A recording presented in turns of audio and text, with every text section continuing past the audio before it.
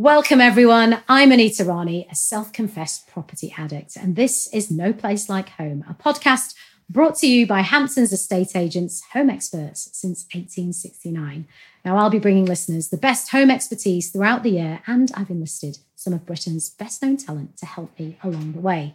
So, wherever you're listening, you have come to the right place. Subscribe to stay tuned with upcoming episodes. You will not want to miss this.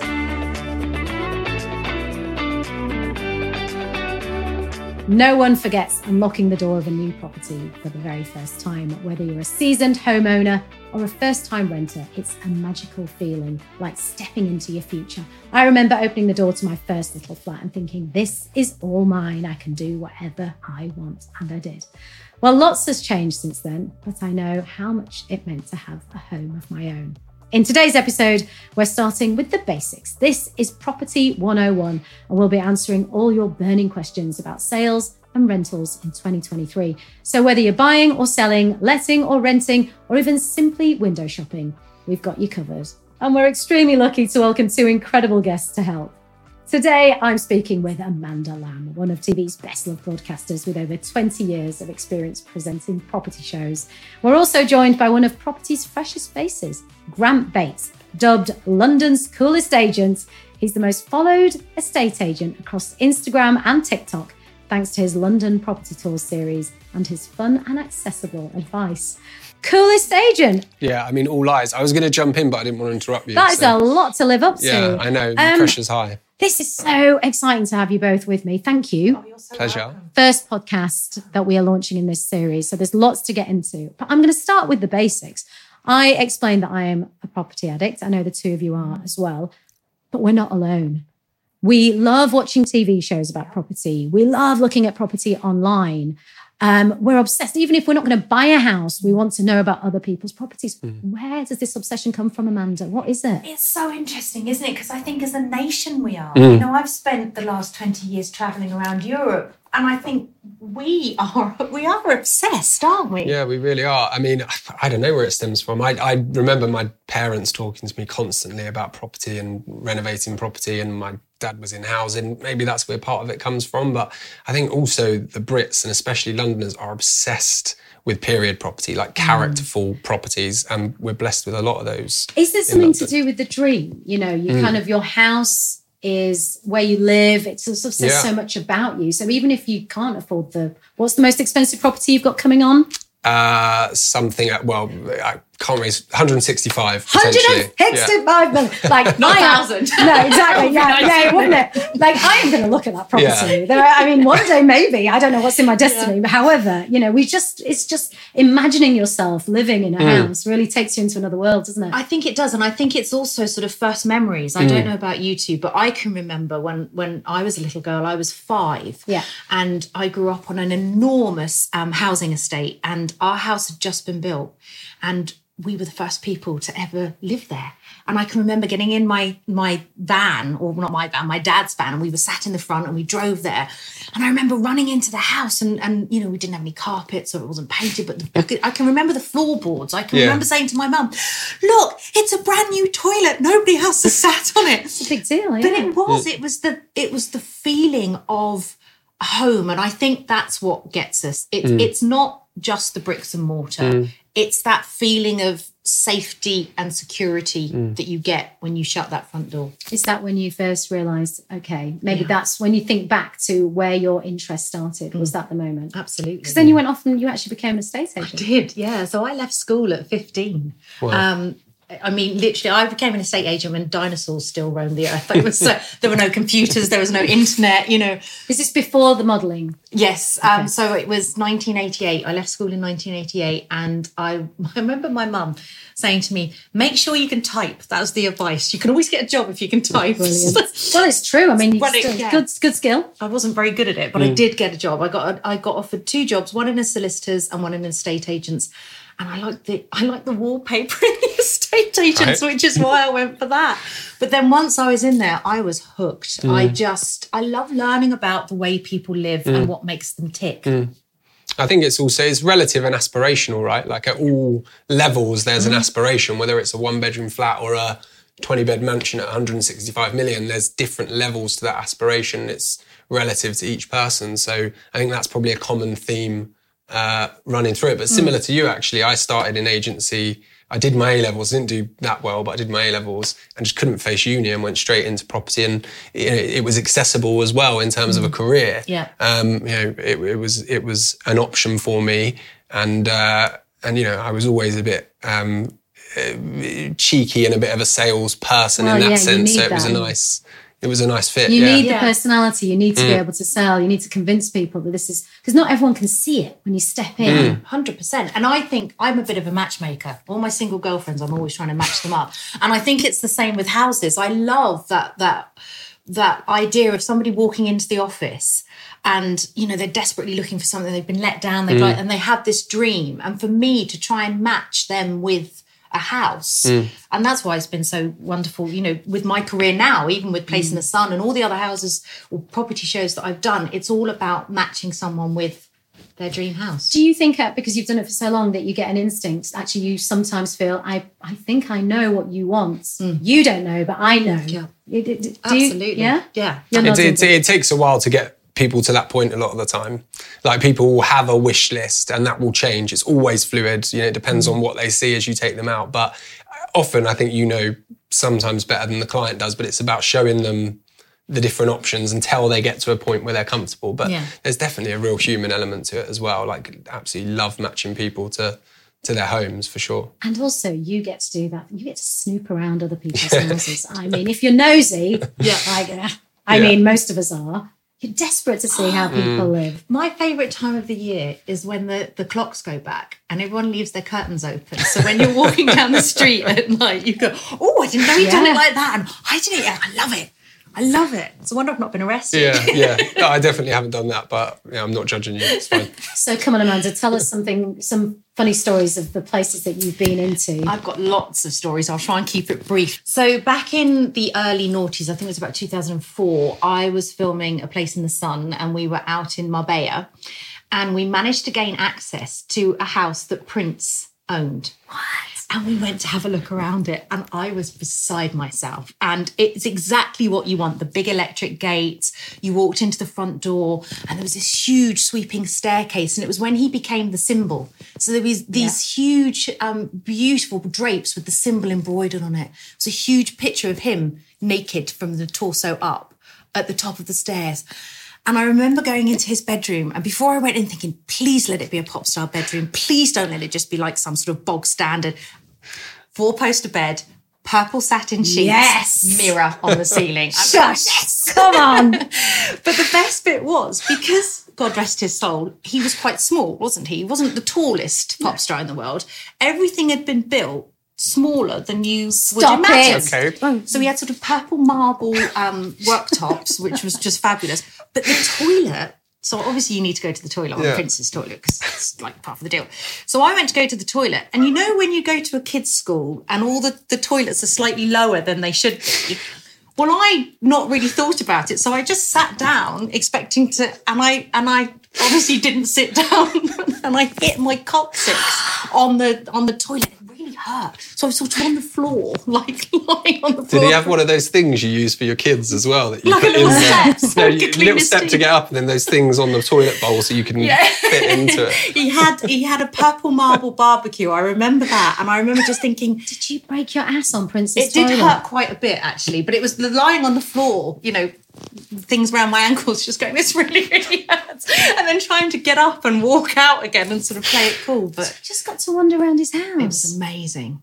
Are there any houses that you wish you'd bought yourself? Oh, yeah. I mean, when we first started filming A Place in the Sun, we did Europe, but then we went further afield and we went to... can we just take a minute? What a gig. I know. Yeah. What a gig. It was my first gig as well. Oh, come on. I know.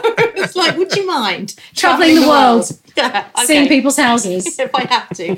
There were two that always come to mind. One was on a tiny Caribbean island called Carriacou.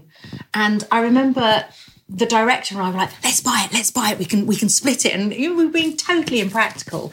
But it was amazing just watching these little hummingbirds that also, they have you ever seen a hummingbird in real life? They don't look real. They look like a mythical creature. They're tiny little things. And we were like, oh, beats the sparrows that we get back home. And then there was another one on a Greek island of Paros. And it was owned by a German architect and his wife. And what he did was he bought a plot of land and then he camped on it for about 2 weeks. And he watched where the sun rose and the sun set. And he built this house around that. So the bedroom was, you could have your coffee in the morning as the sun was rising, and then the afternoon, and then cocktails as the sun was setting. It was stunning. So there's a lot that have got away from me. That's commitment, camping out for 2 weeks. Could have just used a compass, no? Oh, see? So I was going to talk about the romance. Exactly. Come on. Heart versus head. I think it's very plain to see where we both stand. Yeah, where's the romance in that? So let's talk about people who are looking for properties. I know we're talking about a place in the sun. So that's something very specific because they're often looking for their second home. But what are the things that we should look out for? Let's talk about people who are looking to buy a property. What are the things that house hunters need to prioritise? And this is a question for both of you. Yeah, it's a tricky one, isn't it? Because we've just been talking about heart versus head. And I don't know about you, but when I was an estate agent, I would have so many clients that would come with a list and then they'd walk in somewhere that didn't have anything on that list. But they'd be like, oh, this is it. This is the one. It's an interesting one, isn't it? How you have to balance practicality with that gut feeling. It's not always easy to quantify at all, because like you say, it's emotion, and the worst feedback sometimes for a client to get is, oh, they didn't get the right feeling, because you can't give any reason as to why. But I always tell people, buy the things that you can't change first, right? So buy the orientation, the way it faces, the character, the period, buy the things that you can't change. The interior. The location, you can't pick it up and move it. Obviously, the interiors can change. You can extend, you can renovate kitchens, bathrooms, whatever. But the bones of it, you're never going to be able to change, as long as that's your go-to first. But again, not everyone can see that. Not everyone has the vision or indeed the appetite, because it's a slog doing a renovation. Here's the thing about vision. So you're right, not everyone does have the vision, and most people think they have, but you know better than I do, because you do this for a living. How can you convince people to see what you can see?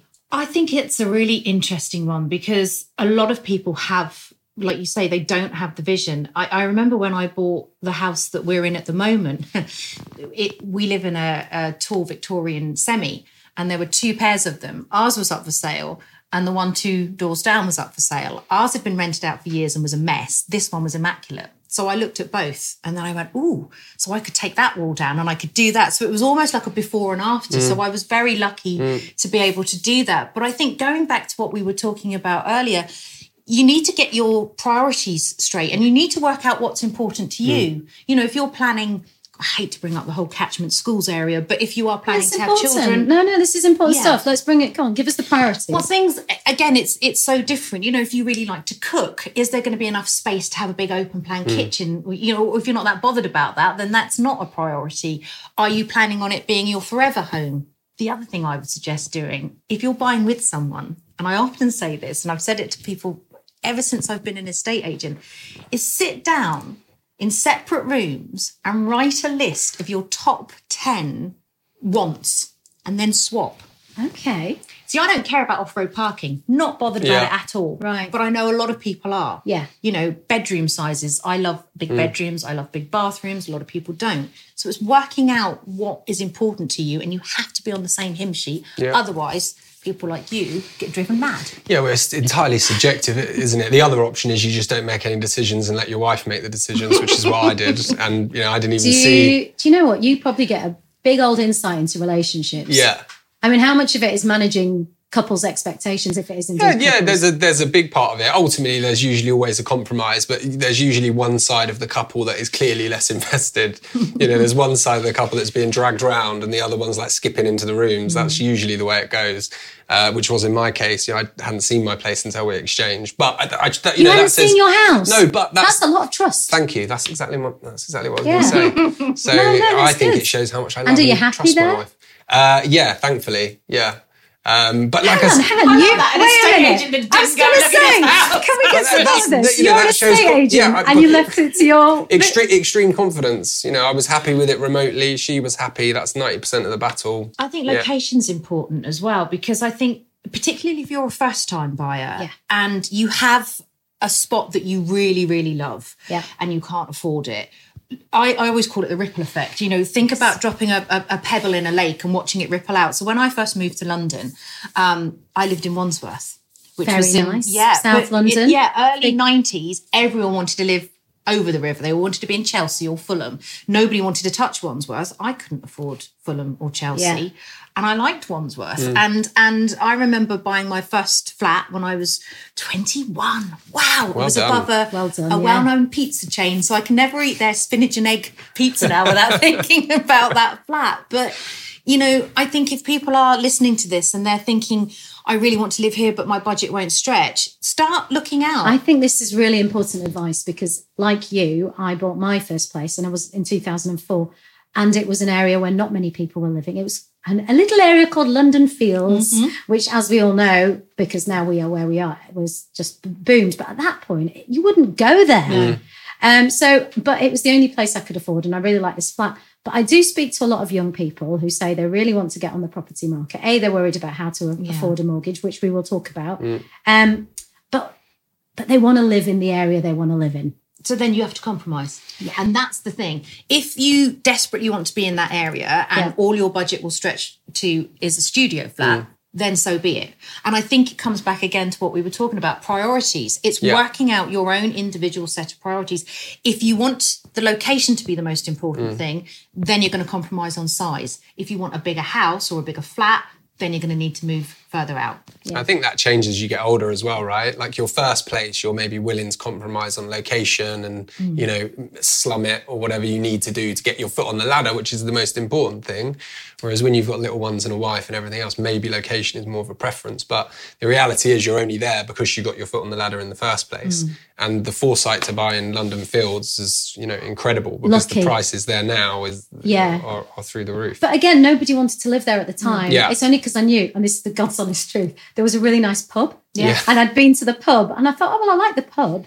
It's very important. I mean, that was my priority. I was early 20s. My priority was the pub. Let's talk property market. There are lots of people listening who will want some advice. Give us an overview of the situation. The market's incredibly precarious and it's probably the most mercurial I've seen it in a very, very long time. Cost of living is a concern for people. You know, money isn't cheap anymore and rising interest rates are definitely hampering the demand to some degree. But what we tend to find is any homes that are family homes are incredibly, incredibly resilient because they're reliant on what we call a constant demographic. You know, people are buying there for different reasons. Financials are there and they're important, but the priority is schooling or kids or space or, you know, if your wife's pregnant with twins, like in my case, you have to move. You know, you can't stay in a 2-bedroom flat wherever you're in if you've got 4 kids.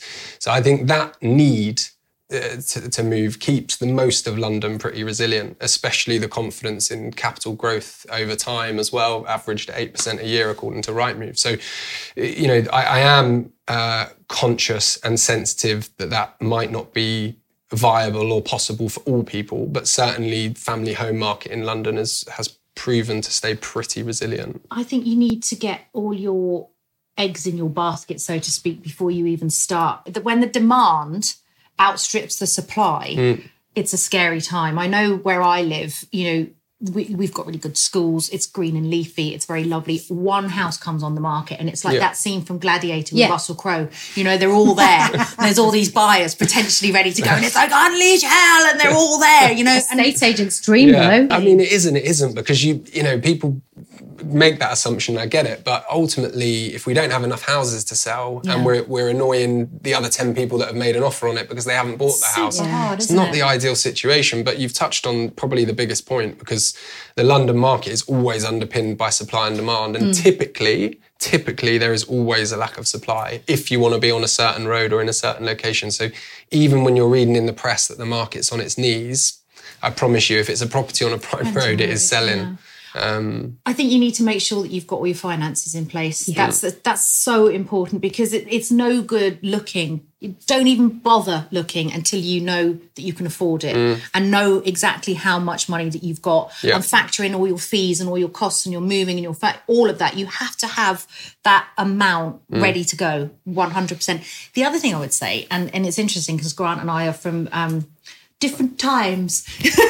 Back in the 80s, we didn't have computers. We had this little, I used to call it my hot box. It was sat on my desk and I had all my buyers that I liked and were ready to go at the front of that box. Oh, interesting. So whenever we got a property make on, friends with your estate I was about agent. to say the very same thing. Yeah. We live in a society now where it's all done online, isn't it? You know, or the vast majority of it. That's where you first start to look for property. Yeah.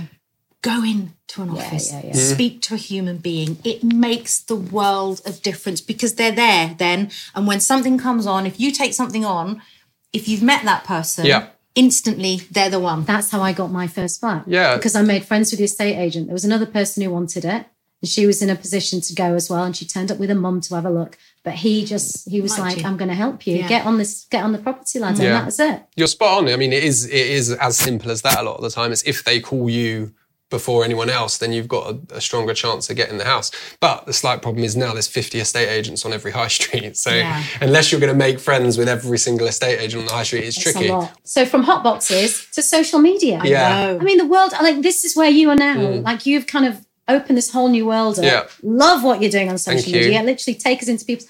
do people buy from social media? Yeah. Tell us, 20%. explain this new world to us. 20% of my business last year came from social media. There's a real desire, not just with property, but across the board in terms of media, to have quick, short information. And I think it's a lot easier to jump on and see a 90-second video than it is to review the details of the floor plan, go around and see it. And you can get a very good idea from video. Yeah, you can. I mean, I'm shocked, really. We were discussing it briefly before, that video in general, even aside from social media, hasn't been used years ago, because it's such a cleaner way to view property than slightly wider than typical shots of the best parts of the house, because the video shows everything. And I think there's a nice... And you get a feel of the flow. And it's slightly more informal, and people like that. I think the days of doing business incredibly formally are done and dusted, to be quite frank. I think you still need to retain the professionalism and the knowledge, but it needs to be an element of personality with it as well.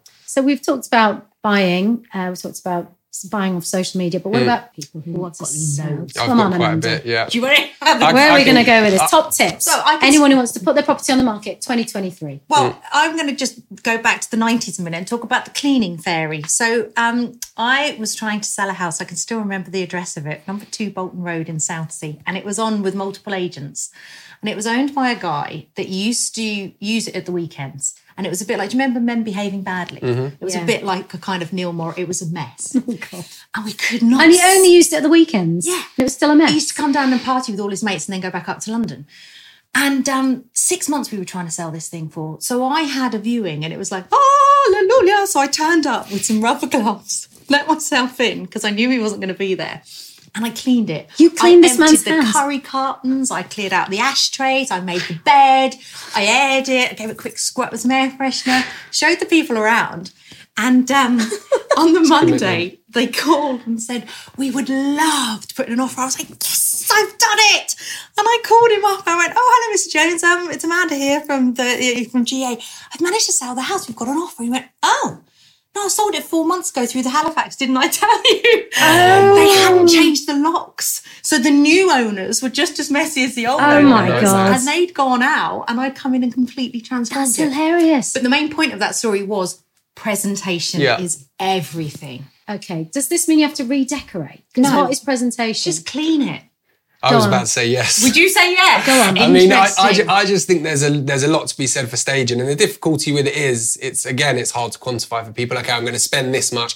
All people care about is it going to add value to my house? What if you're living in it? You're living in a house, you've got kids, you've got a dog. I accept what are you that, but you've got to pretend you don't live there for the period of the viewings. Yeah, you've got to disappear, pretend you don't live there, vacate the house, not permanently, but for the showings. So the way I often organise it is I'll say, okay, these 2-3 days we're going to access. These 2-3 days we need it show home home-esque. You know, you need to pretend you don't live there for that period. Give me a slot on this time and I'm bringing people through, because there's so much emotion involved in buying a house. And even though the reality is it is not going to stay like that for more than 2 minutes after someone moves in, it's all about presentation. So staging, little bit of decoration, you know, there's loads of little things you can do, but like, you know, squeaky smoke alarms that I feel like everyone has in their house because they haven't changed the battery, do that. Grouting on bathrooms, repaint kids' fingerprints on the walls, and exterior as well, like plant pots, make sure the exterior looks fresh. You don't want people to rule it out before they've gone through the door. So I have a golden rule. Trim your bush and polish your knockers. Okay, yeah. Hey! That is, but it's the first thing that people see when you're online.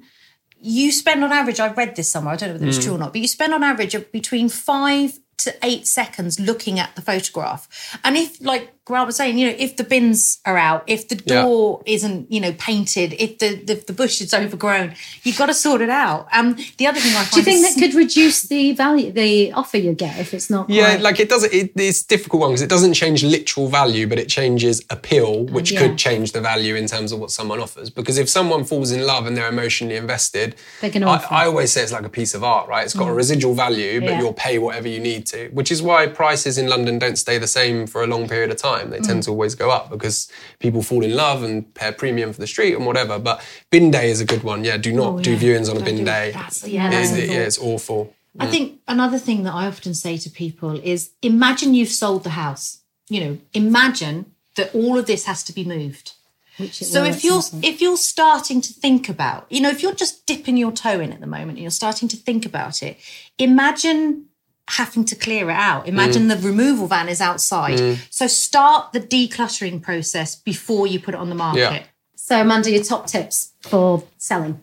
Well, selling's an interesting one. If you live in a fast-moving market like London, you might as well just put a board up outside and sit back and wait for the offers to come. But there are lots of parts of the country where it's not so fast-moving. First of all, check out your competition. You know, work out, you know, your house, have a look at all the other houses that are similar to yours that are on the market. What do they look like? How are they presented? Talking about presenting, you have to present to sell.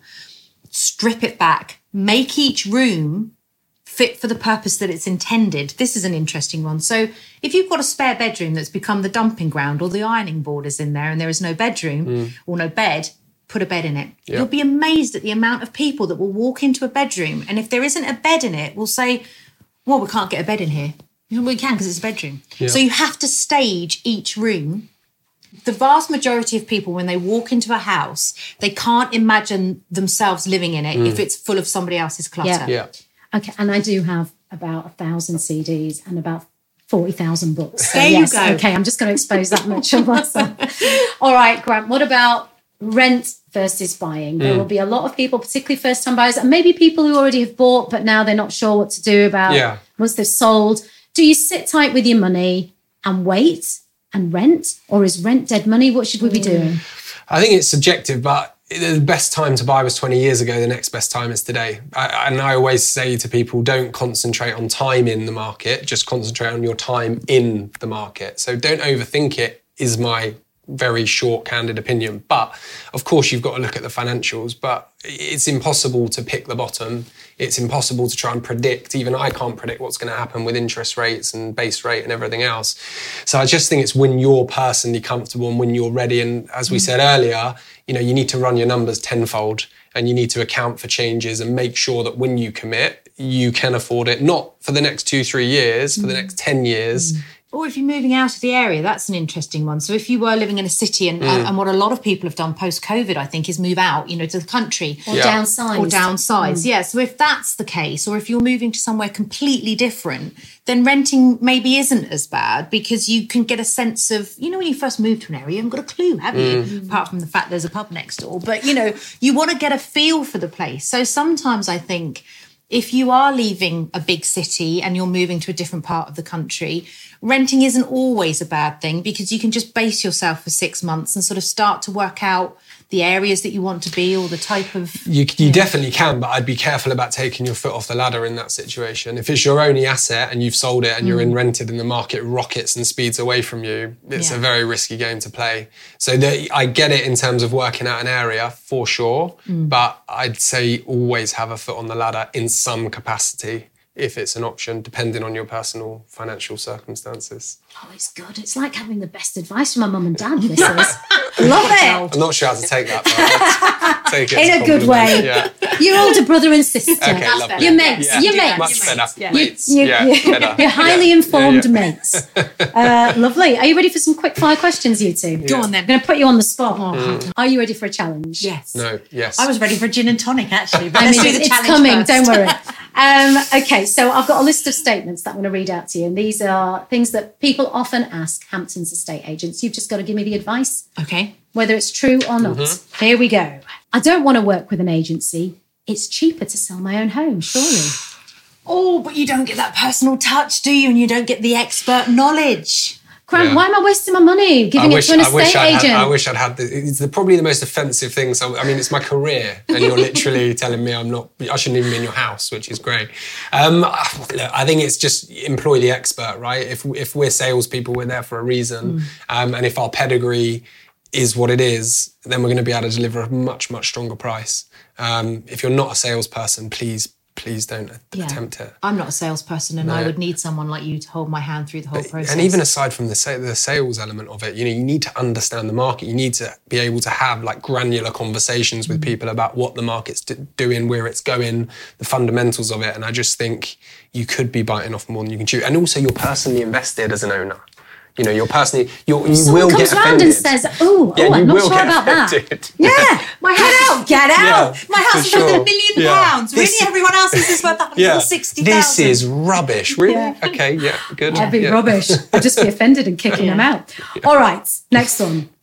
I'm selling my home next year, so there's really no point in doing any work on it, surely. What do you think? Yeah, I mean, you absolutely have to do the basics. You've got to stage it. Definitely don't put an extension on. You don't need to start doing any major works. But as we said earlier, the basics, the staging, the decoration, cleaning the carpets, presenting it as well as you can within a certain budget, minimal cost. It's essential. You're selling the dream. I think one of the Yeah. reasons why when you go to these enormous housing estates, they have a show home. They have a show home because they are selling the dream to you. That's why there's a croissant and a newspaper with some reading glasses perched on the side. They're doing it because people can walk in and go, oh, I could be sitting there eating a croissant. That's what show croissant homes looks are. Yeah, I've often quite eaten them. But I think it is really important, as Grant said, you have to do the bare minimum. Make it presentable, make it smell nice. Yeah, big one. I've been in some Big shockers. one. You don't need to like bake bread or cookies. You don't need to go like full American on it, but you certainly need to make sure it Nice doesn't. candle. Yeah, or if you've got a dog, like I'm sure your dog doesn't smell, but She other really people can doesn't. smell it. Yeah. Make Yeah. sure that the house is smelling good. It's cheaper to rent than get a mortgage in 2023. Not where I live. Yeah, not if you factor in capital growth. It might be short term, but it's not going to be if that property's worth 20% more in a year's time. I think it's really important as well to recognise that a lot of people can't buy at the moment and renting is the only option. Exactly. And I think if you are going into that rental market, as much as you can, it's such a tricky one, isn't it? You've got to keep your costs down, I think. The plan, I appreciate not everyone can buy right now, but ultimately, if you are going to rent or if you're in a situation where you have to rent, I'd say live well below your means to try and build up that pot to buy. And it is impossible. It was much easier 10, 20 years ago, right? But, do what you can because... Like your mum and dad's back room. See, I'm trying to get rid of my kids at the moment, even though they're only 9 and 14. But I often keep saying to them, please don't come back. Yeah. At 18, you're off. But it is very difficult, isn't it? It's so difficult. We know a whole generation who, unless your parents can afford to help you, how are you supposed to get on the property ladder? It's very, very difficult. So for a lot of people, renting is the only option. So live well below your means. Well, if that is the only option, that would be my advice. You'll romanticize it about it in 5 years. Or just, we are a country obsessed with buying property. There are plenty of places in Europe that just don't. Yeah. People rent forever, and that's fine. Yeah, but a lot of places in Europe, or certain places in Europe, the rent will be fixed and it won't be going up the pace it is here. Yeah. That's the risk. I think sometimes renting it seems like a good option short term, but it can end up being quite a dangerous option long term. I think if you are planning on renting or you can only afford to rent, it's a really good idea, again, like we talked about earlier with the ripple effect. Look in certain areas where the rent might be slightly cheaper, maybe get a slightly smaller property, get the basics that you can afford, and then, like Grant was saying, save as much as you can in order to try and buy. I don't need to worry about planning permissions unless my house is old. Always get planning permission, because the thought of living on your nerves, worrying that someone's going to, tell on you, or you're going to be told to pull it down. Don't ever. Also, you can't sell it. Yeah. When you come to sell it and the lawyer looks at that and the buyer sees you've got no planning permission for your double-storey extension you've done at the back, I mean, you're not selling it. Yeah. So, yeah, just do it above board. Just do it. Yeah. I'm thinking of becoming a landlord. Is it worth it? Yes and no. I mean, it's definitely not all roses. There's struggles. And I think the biggest mistake people make with becoming a landlord is they just throw themselves into it because they think property, wherever you buy it, is going to be a great investment, which isn't true. I think the first thing you need to do is realize it's an investment, and you need to decide what you're trying to make this investment do. So are you looking to generate more income? Are you looking for it to be a safeguard, like a replacement for your pension? Because there's very different areas and different ways to invest. So for example, I've got quite a few properties up in the northeast in Darlington where you've got a huge rental return. So that's the purpose of that is income. I've got a fair few properties in London, but if you think that you're going to make money from renting in London, you are sadly mistaken. You do not make any, very, very little per year, certainly not enough to warrant the stress. So you're banking there on capital growth over time, because historically London always increases in price. So I think the first thing to do is decide why you're doing it. Don't just assume it's going to be a great investment, whatever you do, and then think about, based on what you're looking to get out of it, where you're going to put your money. I'm never playing Monopoly with him. No, I know. He's a winner. That's it. He's Mayfair. He would take Park Lane. He's ruthless. We'd be on Old Kent Road, me and you. We'd be in jail. I always buy Old Kent Road. It's a great investment. There you go. Number one tip, hotels on Old Kent Road. Thank you, Amanda. Thank you, Grant. I thoroughly enjoyed that. It's been so brilliant to have you here with me, and I have definitely learnt a lot on decluttering as of this evening. Now, that may well be all we have time for, but you can join the conversation online. We want to hear about your property stories, so get in touch, and don't forget to use our hashtag, #NoPlaceLikeHamptons. See you next time.